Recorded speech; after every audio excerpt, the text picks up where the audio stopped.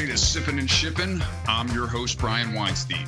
We'll be kicking it here every other Friday, quenching your thirst for an insider's take to enhance your customer experience. So grab your drink of choice, kick back, it's Sippin' and Shippin' time. All right, welcome everybody to another episode of Sippin' and Shippin'. I'm your host, Brian Weinstein, and with me, as always, because somebody has to run a serious side, never, part of the program, Caitlin Postal. Hey, Caitlin. Hey, Brian. Hey, I don't know how I always draw the short straw, but I'm happy to be here. The short straw? What do you mean? Yeah, keep you in check, Brian. You're always sidekick, you do right? keep me in check. You are not serious person. So I'm sure anybody who knows you personally is like, what is he talking about? That's right. All right, we have very special guest today from Passport Shipping, Alex Yancher. How are you, Alex? I'm good, thank you. Welcome to Sippin' and Shippin'. It's for us, this has been a passion project. We're excited to have another year of doing this in 2022. So we're really excited for that. So tell us a little bit about you and your background and where are you based? Yeah, I'd be happy to. Thank you for having me. Excited to be on Sippin' and Shippin'. I love saying that. I'm based in San Francisco, California. And I'll tell you a little bit more about myself, about how I got started with Passport, and then happy to tell your audience all about the wonderful world of cross-border e-commerce and international shipping. Let's go. Yes. All right. All right. So, yes, my name is Alex Yancher. I'm the co-founder and CEO of Passport Shipping. We handle international parcel shipping for direct-to-consumer e-commerce companies and on merchants that ship with or that sell on marketplaces. Before starting Passport, I actually used to run a personal shopping service that helped people abroad buy products from the U.S. Yeah. Yep. And I ran operations for that company. We were headquartered in Delaware. And I don't mean like C Corp Delaware thing. I mean, like we had a warehouse in Delaware. Right. Nice. And the reason we had it in Delaware is, for those who don't know, it's one of the only states that is sales tax free. So people would buy things from us, and then we would use our own credit cards and PayPal account to go on a merchant. It could be, Etsy or a direct-to-consumer store, and we would buy it, and we wouldn't have to pay sales tax because everything would be shipping to our warehouse in Delaware. So got to save people some money that way, and then we would figure out, and then it was my job. I was the head of operations, the COO of that company, and I had to figure out how to ship products really of any shape or size. Sometimes we got surfboards. We weren't really in control of what people wanted to buy. It was a personal shopping service after all. Yep. And it was my job to figure out how to ship those things all over the world. What could possibly go wrong? Right, exactly. An easy task, And so I have to ask you the question. I know this is going to walk right into the shameless plug, which we always try to avoid, but what gap did you see in the market that you were like, I need to start something here? Yeah, no, I mean, really, like, that was the reason I started Passport, is that there was this situation that I found myself in of having to solve for the various duties and taxes that different countries around the world charge, all the regulatory compliance that comes into international shipping. Customer support becomes a different question and equation than it is for domestic, because even if we did everything right, it would still take 5 to 10 business days, and consumers around the world, they've been trained to expect 2 to 3 days, so they get antsy, they start asking questions, and you need a different engagement model for customer support than you have for domestic shipments. Guys, don't even get me started on returns. That's a whole other beast of a problem. Maybe we'll dive into that on this podcast, but that's a whole other thing to solve. And what I realized in running ops for the personal shopping service is that all of these things, the duties and the taxes, the regulatory compliance, the customer support, the returns, it's all intertwined around the actual physical logistics, and you can't take one away from the other. And they all should be working under the hood by the same company, handling it all in one seamless way and making it easy for the customer. And I really just didn't see that in the industry. So decided to leave and start my own international shipping company. What could possibly go wrong? What could possibly go wrong? Yes. Nice. I thought you were going to say the only problem was too many people were ordering surfboards, but sounds like that wasn't the issue you had to tackle. So for our audience, for those who may not know, who don't have the experience that you do, Alex, can you just give us a quick high-level understanding of the difference between DDP and DDU? Let's start there. It's a great place to start.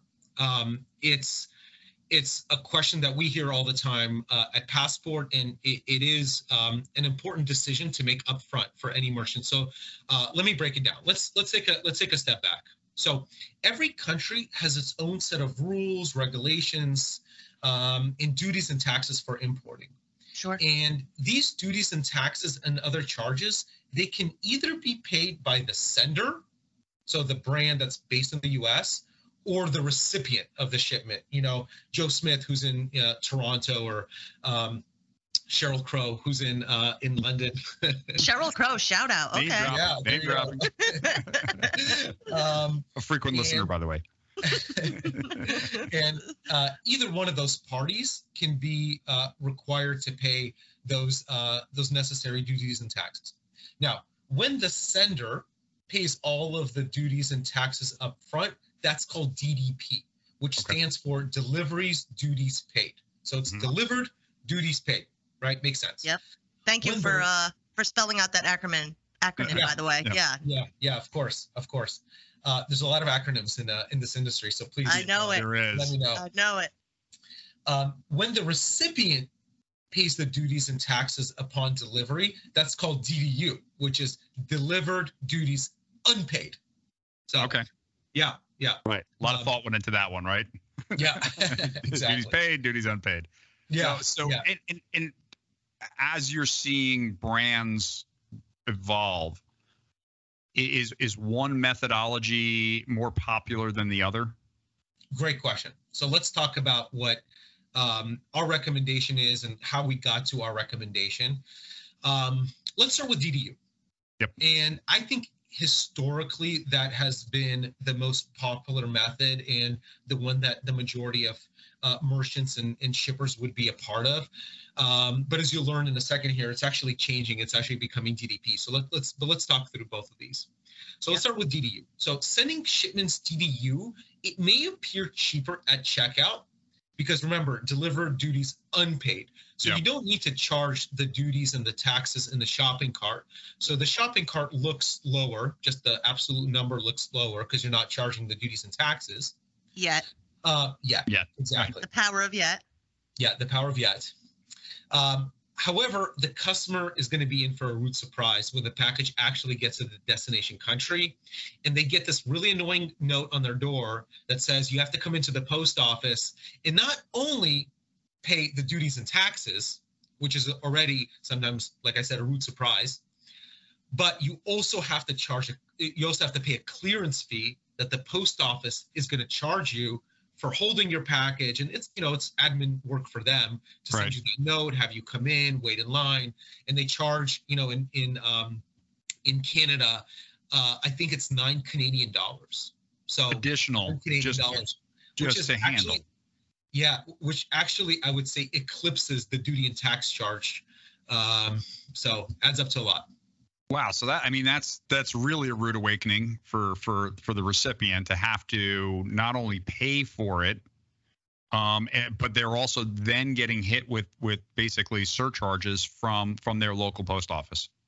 Yeah, it sucks. Yeah. Okay. And it's really common for customers to actually be unaware that duties were even owed in the first place when they were placing the order. And a lot of brands, they try to communicate that, and they don't want to be hiding things like that from their customers, and they'll put it into an FAQ. But who checks FAQs before you want to buy something? You see, okay, fine. You really do? I really do. I do. Maybe because I know folks do this. And one time I heard, is it true, Alex, that in some cases, in some countries, the postman, like the person, if they get your post person, I should say, if they get to your door, they might even put their hand out and you're supposed to pay them on the spot. Is that true? That is true. That is true. That is wild. Yeah, I think I heard that like 4 years ago. And that's when I started checking the I don't imagine that happening. Unreal. They have, the square reader, and they have your package, and they're going to hold it hostage until you give them the credit card, and then they'll swipe it and take it.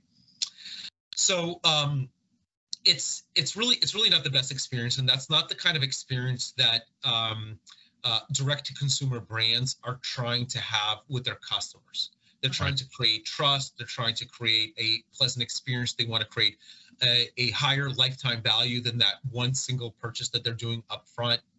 And that's the whole spirit of, I would say, the direct-to-consumer industry. Yeah. Is to build a relationship with the client. It's interesting because it's very similar. It sounds like it has a similar evolution to, and we had talked about this before about returns, right? It used to be when e-commerce was really starting to grow in its infancy stages. The idea was make it as difficult as you could to return a product. This way, you discourage the customer. But then what happened was, hey, I've got to build trust with my customer. My customer needs to think this is as easy as can be. So I want to make it as simple for them to return a product. So it sounds like this is kind of going that same, or has kind of gone that same evolution path. Exactly, Brian. It's like the saying, penny wise, pound foolish. Yeah. Right. Yep. So let's talk about DDP. So DDP shipments, they're a little bit more expensive upfront. Because the duties and the taxes are charged in the cart. But the experience is really a great one because there are no surprises at the door. It's all cleared already when it gets to the country. So it just travels straight to the customer's door, and there's no delays. There's no extra fees or payments. And one other thing that I forgot to mention about the DDU thing is when you get this kind of surprise, a lot of customers actually just abandon the shipment. Right. So you get a double whammy. Not only do you upset your customer, you lose the sale, but now you have to pay for the return shipment back to the U.S. So really, it just ends up being a bad experience for everybody involved. That's why we really at Passport recommend that merchants move to a DDP method of shipping internationally. And that's if it even makes it back, right? Because I know there's a lot of countries where things that get refused by the consignee don't actually make its way back to the U.S. Is that correct? Totally. Yeah. That reverse logistics, and we'll talk about that when we talk about returns. But that reverse logistics, it's tricky. Right.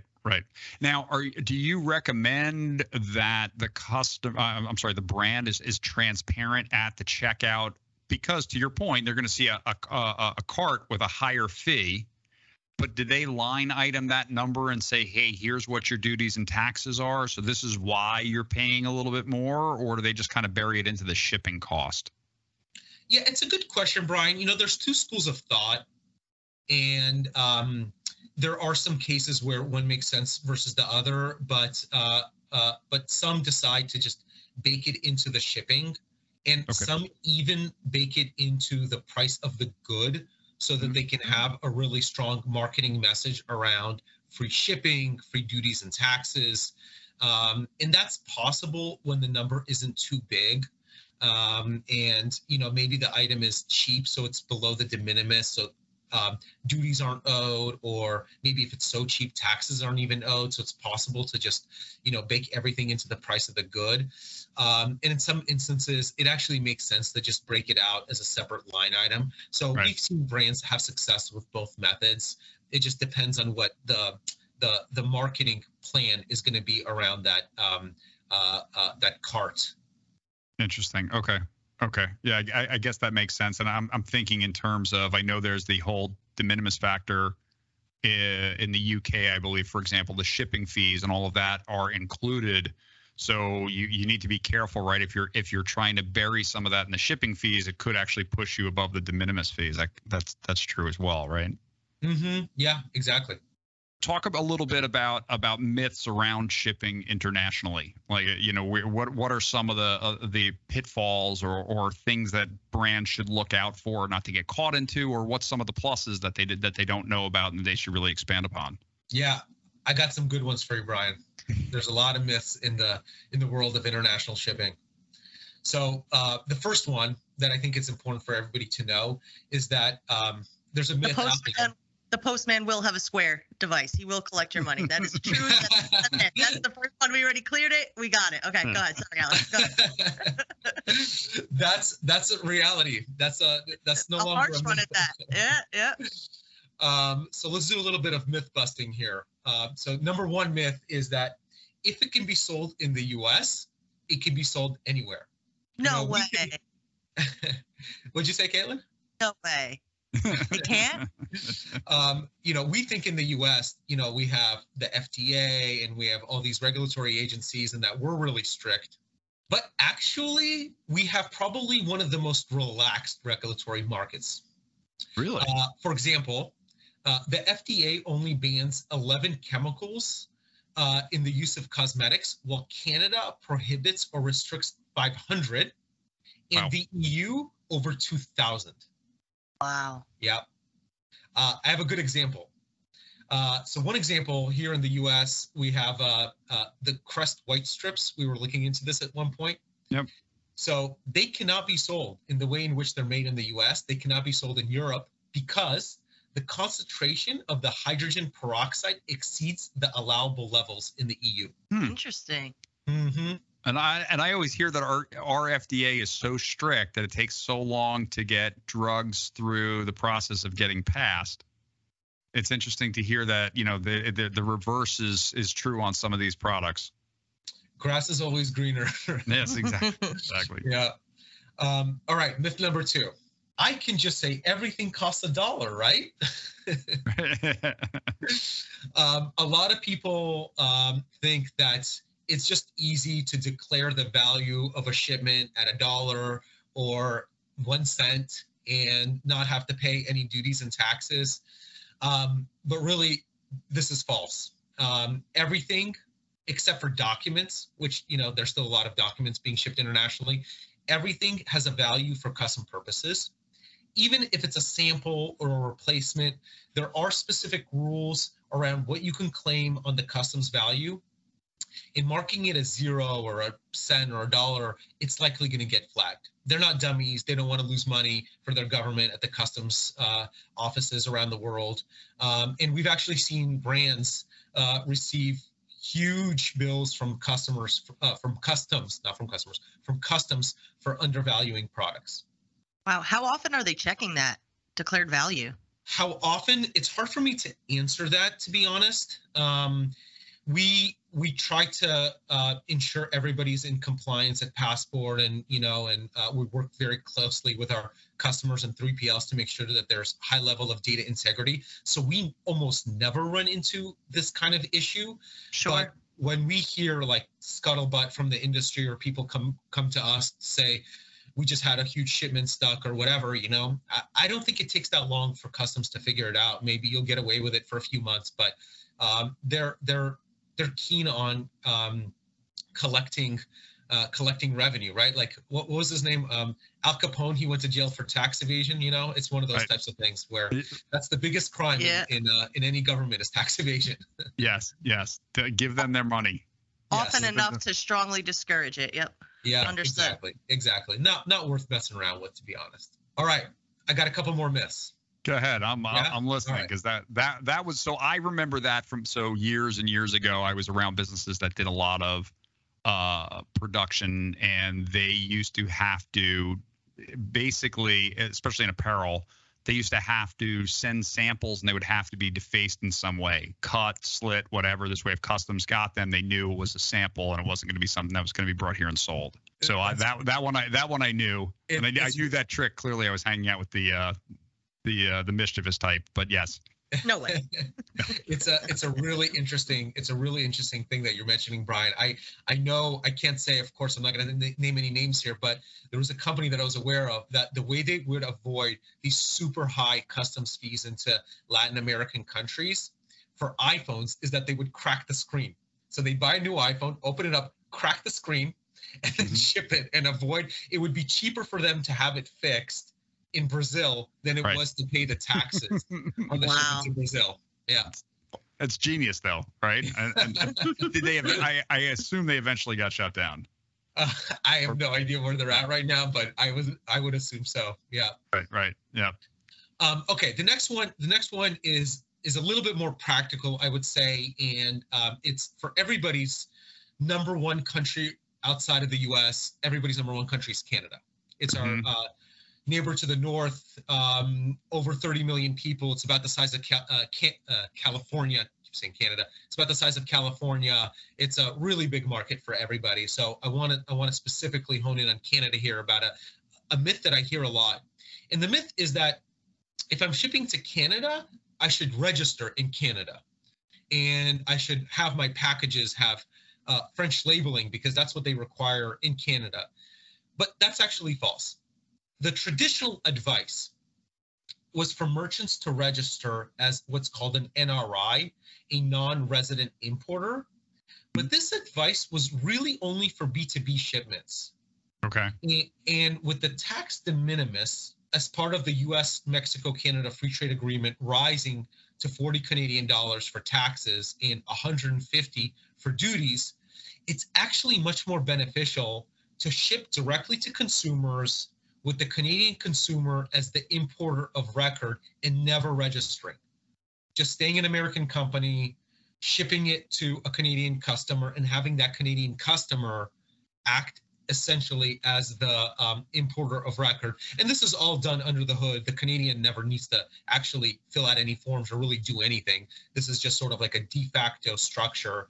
But it actually hurts you as a brand if you do a lot of D2C to register as a non-resident importer. There's really no reason for you to do it.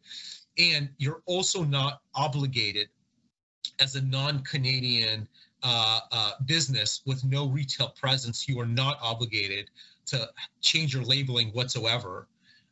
So that's an important myth to dispel for potential interested parties in shipping to Canada.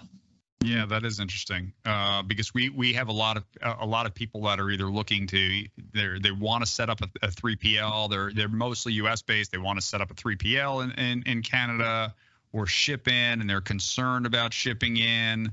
So that's an interesting myth. So yeah, thank you for that. Okay, cool. I have one last one, and it's not quite a myth, but it's one that I feel like is important to raise anyways. And it's if I'm shipping something to a consumer for their personal use, the rules don't apply. And this is a half truth. It's a half myth. So there is some truth to this.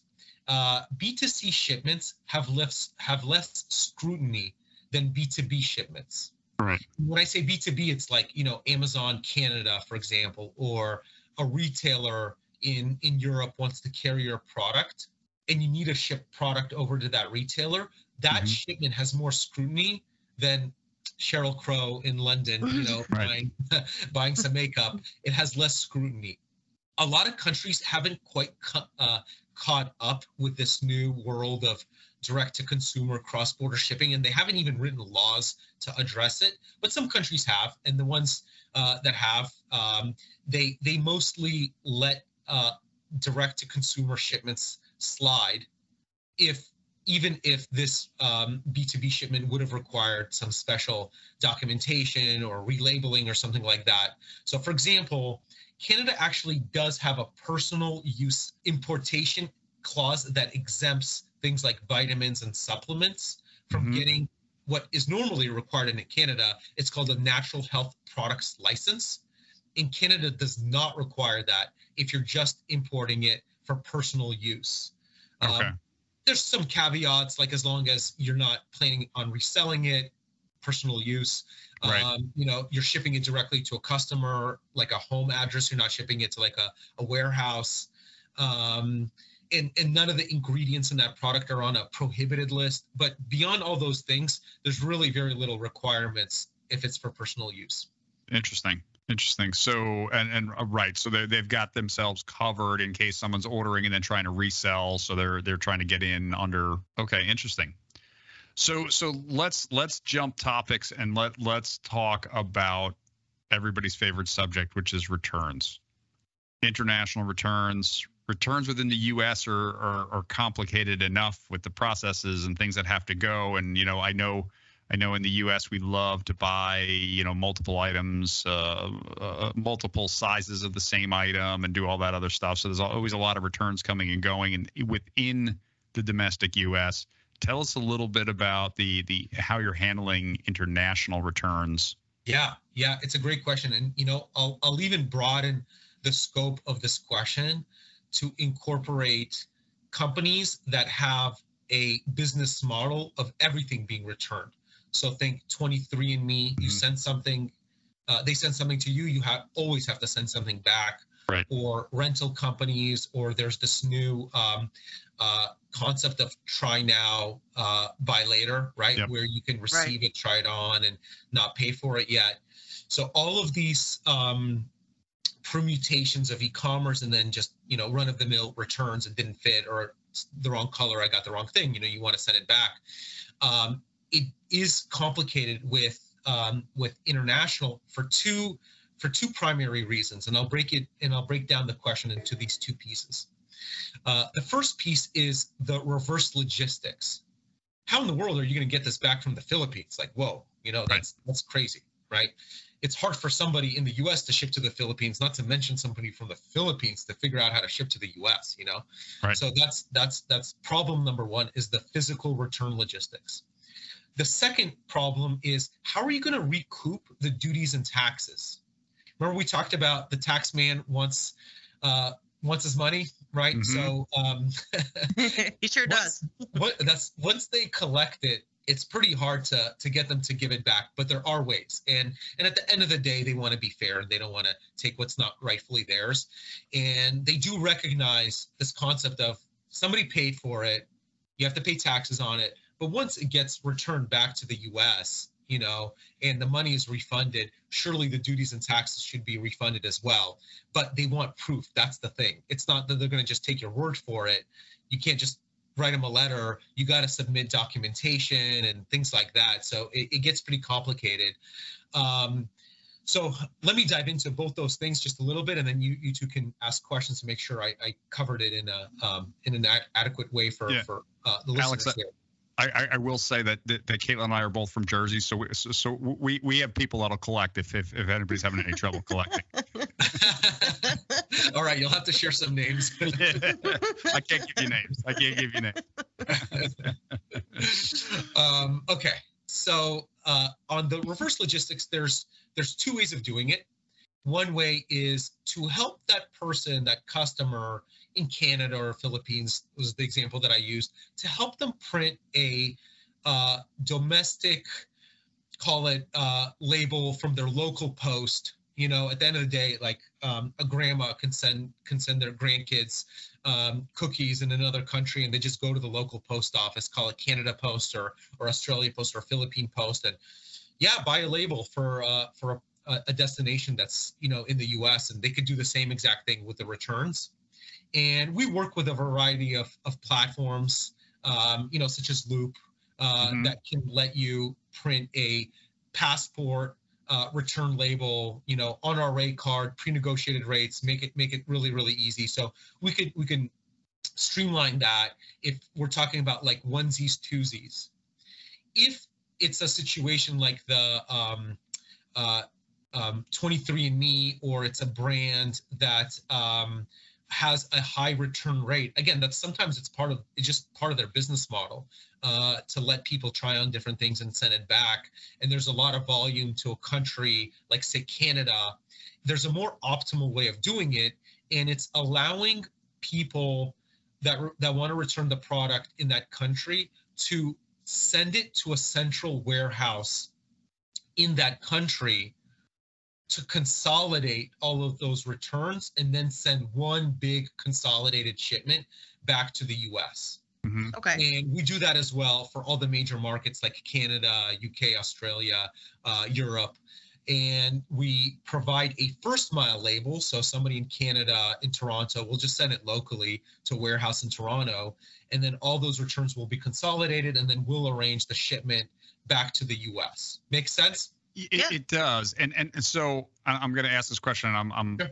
You know, when I hear of our customers making shipments that are getting refused or returns, and they're going to certain countries, there's a whole slew of them out there, that they're known for being problematic for getting product back.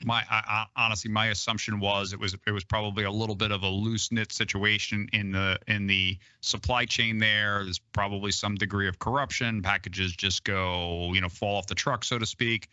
Is it more the case that it's just the fundamentals of making sure that the I's are dotted and the T's are crossed to get the packages back, and not as much of a corruption, things falling off the truck scenario? I would say that shipping to the major markets, especially the English-speaking markets like Canada, UK, Australia, and most of Western Europe, it's pretty rare for things to quote unquote fall off the truck, or for things to not have the right documentation. Every carrier, us included, of course, will set you up with something that you need. It does get a little bit hairy for, let's say, Brazil or Chile. Some of these countries, either it is a last mile network that is a little bit more corrupted, and theft is much more common, and it's much more likely that something is going to quote unquote fall off the truck. But in addition to that, a lot of those countries also require the recipient to provide something like their equivalent of a driver's license, right, to get the package cleared. And there could be some miscommunication between, what happens when the product gets into that country. So we try to bridge that gap and ask that person in Brazil for their it's called like their national ID card, so we get their number, and we fill in that missing information to make sure that it goes straight there. But of course, whenever there's extra steps and it requires different stakeholders, there could be things lost in translation, and things will make it back to the US because it just weren't able to be delivered. Yep. Yeah. No, it makes sense. I mean, look, and that's a question, I'm obviously sensitive to it, and I want to make sure that we're not disparaging anybody in particular, but I know it exists to a degree. I just wasn't sure how much of the complexity of getting product back was coming from documentation versus that kind of corruption. So it's a great it was a great explanation, and I think there's ways to do it, but then again, the trade-off is, are you going to make it more complicated for the consumer? Totally. Good. Anything else that we should know? Is there any other changes coming for the EU or UK that we're, I know everybody's finally settling in after some major changes this past year. Anything else coming down the pike now for either location? Yeah. Maybe let's do a quick refresh on what happened in UK and EU. This just happened in 2021. So both markets, they removed the value added tax, the VAT, from the de minimis in 2021. UK changed it in the beginning of the year. EU changed it in the middle of the year. June 30th, 2021 is when that came about. And that basically means that all shipments are assessed for the VAT in that country, irrespective of the price. It used to be that anything under 16 British pounds is VAT free, and anything under 22 euros is Europe VAT free, but that's no longer the case. Even if it costs $1, it's still, you have to pay VAT on that dollar. Mm-hmm. So that's one big change that happened. The second big change that happened as part of their restructuring is they moved the responsibility for paying that VAT to the merchant. So now the merchant versus like the shipping company and the broker. So now the merchant in the UK has to have a VAT number with the UK HMRC, Her Majesty's Royal, you know what, I don't actually remember what that stands for, but it's basically their IRS in the UK. You have to have a VAT number. And in the EU, it's the same story. You have to have a IOSS registration. That's their version of, again, like our IRS. And you have to pay on a quarterly basis this VAT that you collect from customers. This is a product that we immediately saw this pain, and we brought to market a solution called a seller of record service that basically allows brands to use our VAT number. So just to make it really easy for brands, because who wants to register with like UK IRS? It's such a pain. So we made that really easy, but that's one big change that happened in the world very recently.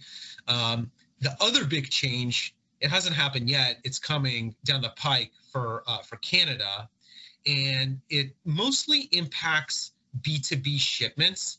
But I would say that this is going to probably be a foreshadowing of what's going to happen in the D2C world. But I would say a lot of merchants, that you all work with and that we work with, they're starting to sell. They're starting to become multi-channel, and they're really interested in both a D2C channel, but also selling through, either a marketplace or some retailer. So B2B is going to become a bigger and bigger part of their business. So it's important for people to be aware that there's a big change coming to Canada. It's called, the change is called the CARM set of changes. CARM stands for Canada Border Services Agency Assessment and Revenue Management. Oh, it's a mouthful. I know. Yes. So this new program for Canadian imports, it's going to require importers to pay import duties directly to the Canadian government. So notice it's very similar to UK and EU. So instead of having the broker and the shipping company pay at the border, they're putting the onus on the merchant to have a registration with the Canadian government and pay them directly. So, this program, it's been launched in stages, and it was mostly for really big, expensive shipments, but it's starting to become for lower priced, smaller shipments. And again, we expect this to actually start to roll down and to hit direct to consumer in the next few years anyways. Wow. And is that really just to kind of take the onus off of the brokers, because the brokers were getting stuck with large bills and then sticking the government, and then there was sort of an in-between, and this is just to make the relationship more direct? Yeah, that's a part of it, Brian. I think it's a lot of just data integrity and being able to go to the source of the declaration. Like, why are you declaring this amount? Why are you declaring it as this HS code or this country of origin? Like all of these kind of things. I think the governments have felt they're playing a little bit of broken telephone going through the brokers, and they want to make sure that they start having these direct relationships with the merchants so that they can have more, a cleaner picture of what's coming into their country. Yep. No, that makes a lot of sense. Yep. Well, listen, I have to tell you, and Caitlin and I have talked about this a lot. One of my favorite parts about doing this podcast is the amount of information that we learn, because we have great subject matter experts like yourself come on and explain to us an area that we don't know much about. That was amazing. He described the UK and EU situation in 90 seconds. I think we did 2 episodes on that, and my head was still spinning. Fantastic. I was like, wow, okay, yeah. That's awesome. And so we really appreciate Alex Yancher for coming on today from Passport Shipping. If you're not already set up in that market, please check him out. You can find him on LinkedIn. You can find his company as Passport Shipping. Really appreciate you coming on today. Yeah, Caitlin, Brian, thank you so much for having me. Great questions. Happy to be here. Thank you. All right, everybody. Thank you for tuning in. Caitlin, you want to take us out? Sure. Thank you again, Alex. Thank you, Brian.